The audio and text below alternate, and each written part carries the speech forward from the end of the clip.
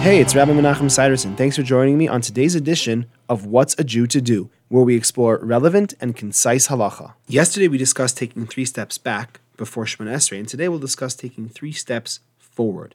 The correct place to take 3 steps forward is somewhere in the paragraph of Tzur Yisrael on the bottom of page 96 in the Art Scroll Siddur. Some take the 3 steps forward before reciting the paragraph of Tzur Yisrael, and some will take the 3 steps while reciting the words Go'al Yisrael at the end of the paragraph, and some take the 3 steps forward after they've recited Go'al Yisrael at the end of the paragraph. Definitely one should not take the steps after having started the opening introductory phrase to Shema Esrei, which is Hashem Sefasai Tiftach. The 3 steps should be taken back before that. Once again, one should take the 3 steps forward beginning with their right foot, and the size and way to do the steps is the same as it was when taking steps backwards, just in reverse. If there isn't enough space to do the steps properly, certainly when you're taking the steps back, but even when you're taking the steps forward, you can just do 3 tiny steps. And it's definitely better to do 3 small steps than to do 2 full-size steps. That's all for today. I hope you enjoyed.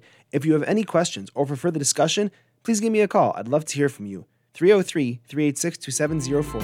Have a great day.